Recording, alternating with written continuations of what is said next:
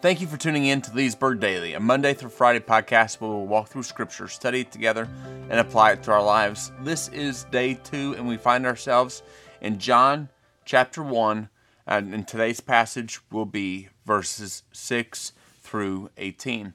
Let's start off today by reading this text together. I know yesterday we were a little longer than we had planned, and so we'll try to go through not as much today, but let's start with John chapter 1, verse 6. John continues after his introduction to Jesus. John says in verse 6, "There was a man sent from God whose name was John. He came as a witness to bear witness about the light, that we all might believe through him. He was not the light, but came to bear witness about the light. The true light, which gives light to everyone, was coming into the world. He was in the world, and the world was made through him, yet the world did not know him. He came to his own, and his own people did not receive him. But to all who did receive him, who believed in his name, he gave the right to become children of God, who were born not of blood, nor of the will of the flesh, nor of the will of man, but of God. And the Word became flesh and dwelt among us. And we have seen his glory, glory as the only Son from the Father, full of grace and truth. John bore witness about him and cried out, 'This is he of whom I said, he who comes after me ranks before me, because he was before me.' For from his fullness we have all received grace upon grace. For the law was given through Moses. Grace and truth came through Jesus Christ. No one has ever seen God, the only God, who is at the Father's side. He has made him known." That's John chapter 1, verses 6 through 18. And yesterday, if you remember, we saw 5 wonderful claims that John makes about Jesus. Jesus was there in pre-existed creation. He is an eternal being. We also saw that there's a close relationship between the Word and God, or Jesus and God, implying a distinct personality.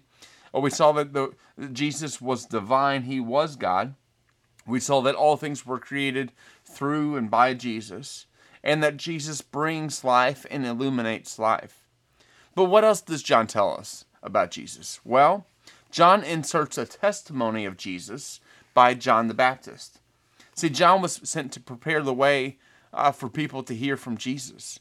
Remember that John is writing after Jesus' death and resurrection. And so John the writer is looking back at the whole life of Jesus and trying to set the stage for his readers so that, if you remember, so that they may believe.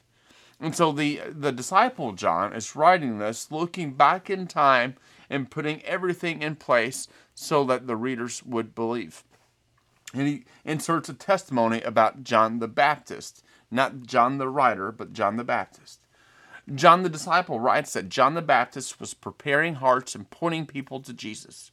But many did not follow. However, many did. And those who followed Jesus were called children of God. Not born of human will, but rather reborn or adopted because of God's great love. Look back at verse 15. Jesus became flesh. This is important because at the time that John may be writing this, many were beginning to change the story of Jesus. But John wants us to know that, and wanted them to know, that Jesus put on flesh. God put on flesh and made his dwelling among us. Now, the book of Hebrews, we're told that Jesus was made like us in every way, just as we are. Have you ever stopped and asked the question, why did Jesus put on flesh? Why did he have to die? John sets us up for this question. And the main reason that Jesus had to become human was because there had to be bloodshed for the forgiveness of sins to be possible. There could be no other way. The Bible tells us that life is in the blood in Genesis chapter 9, verse 4. From the beginning of time, blood has been the means of atonement for sin. Think back to Genesis chapter 3. Remember Adam and Eve.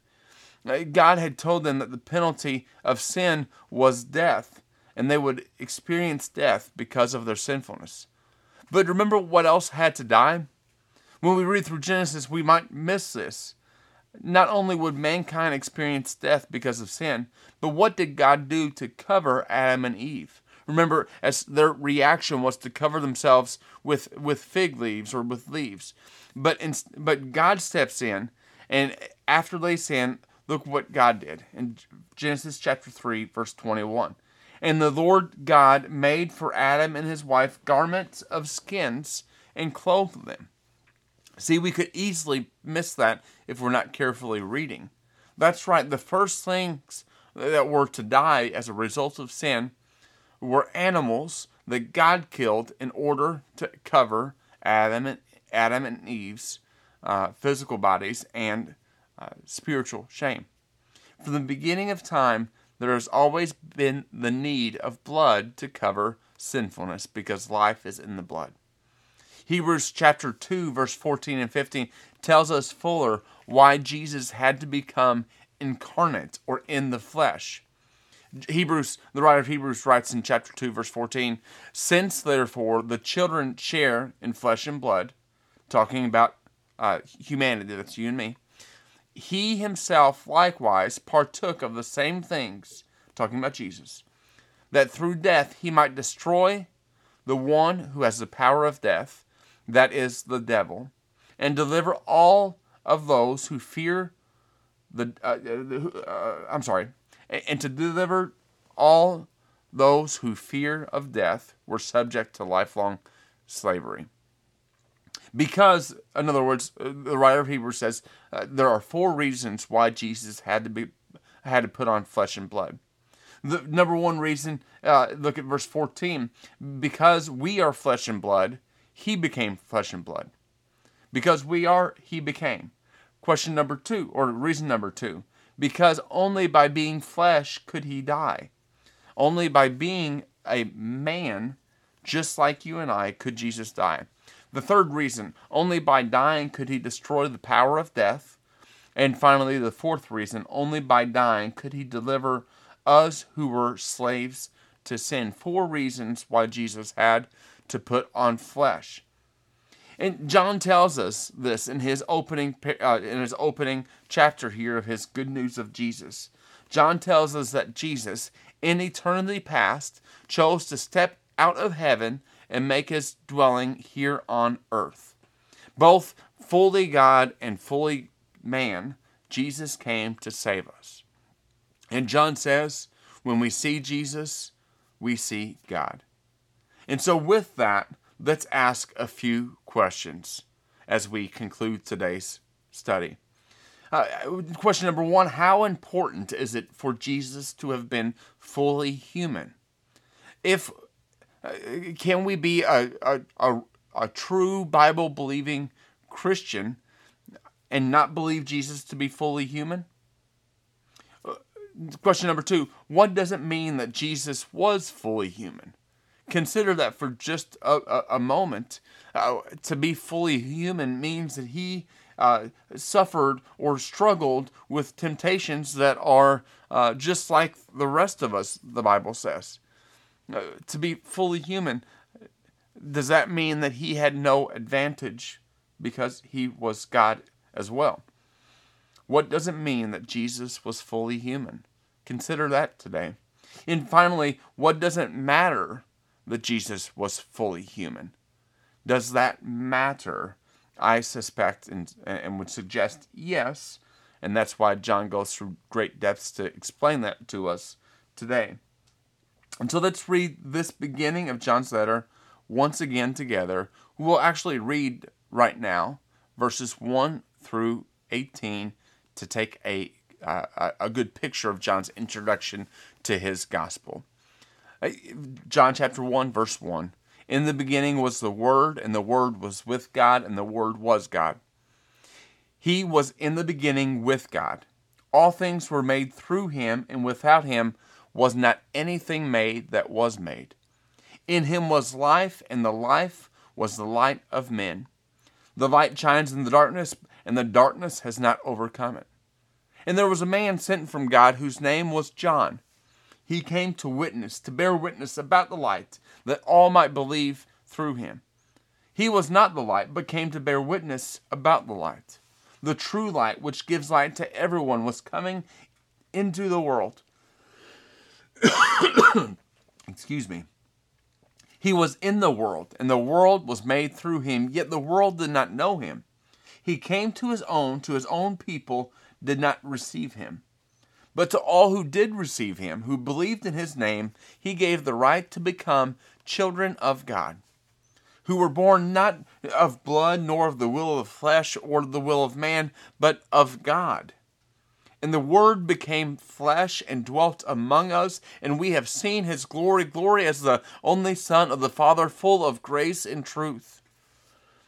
John the Baptizer bore witness about him and cried out, "This is he of whom I said, he who comes after me ranks before me, because he was before me." For from his fullness we have all received grace upon grace. For the law given through Moses, grace and truth came through Jesus Christ.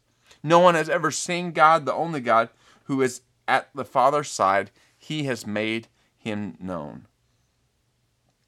May today our mind be concerned with the things of Jesus. As John's testimony here concludes, may we consider today in our time pondering this word and chewing on this word, the importance and the significance of Jesus putting on flesh, making his dwelling among us, and offering us the ability to become children of God, not of human will, but of God's will, because he brings grace and truth.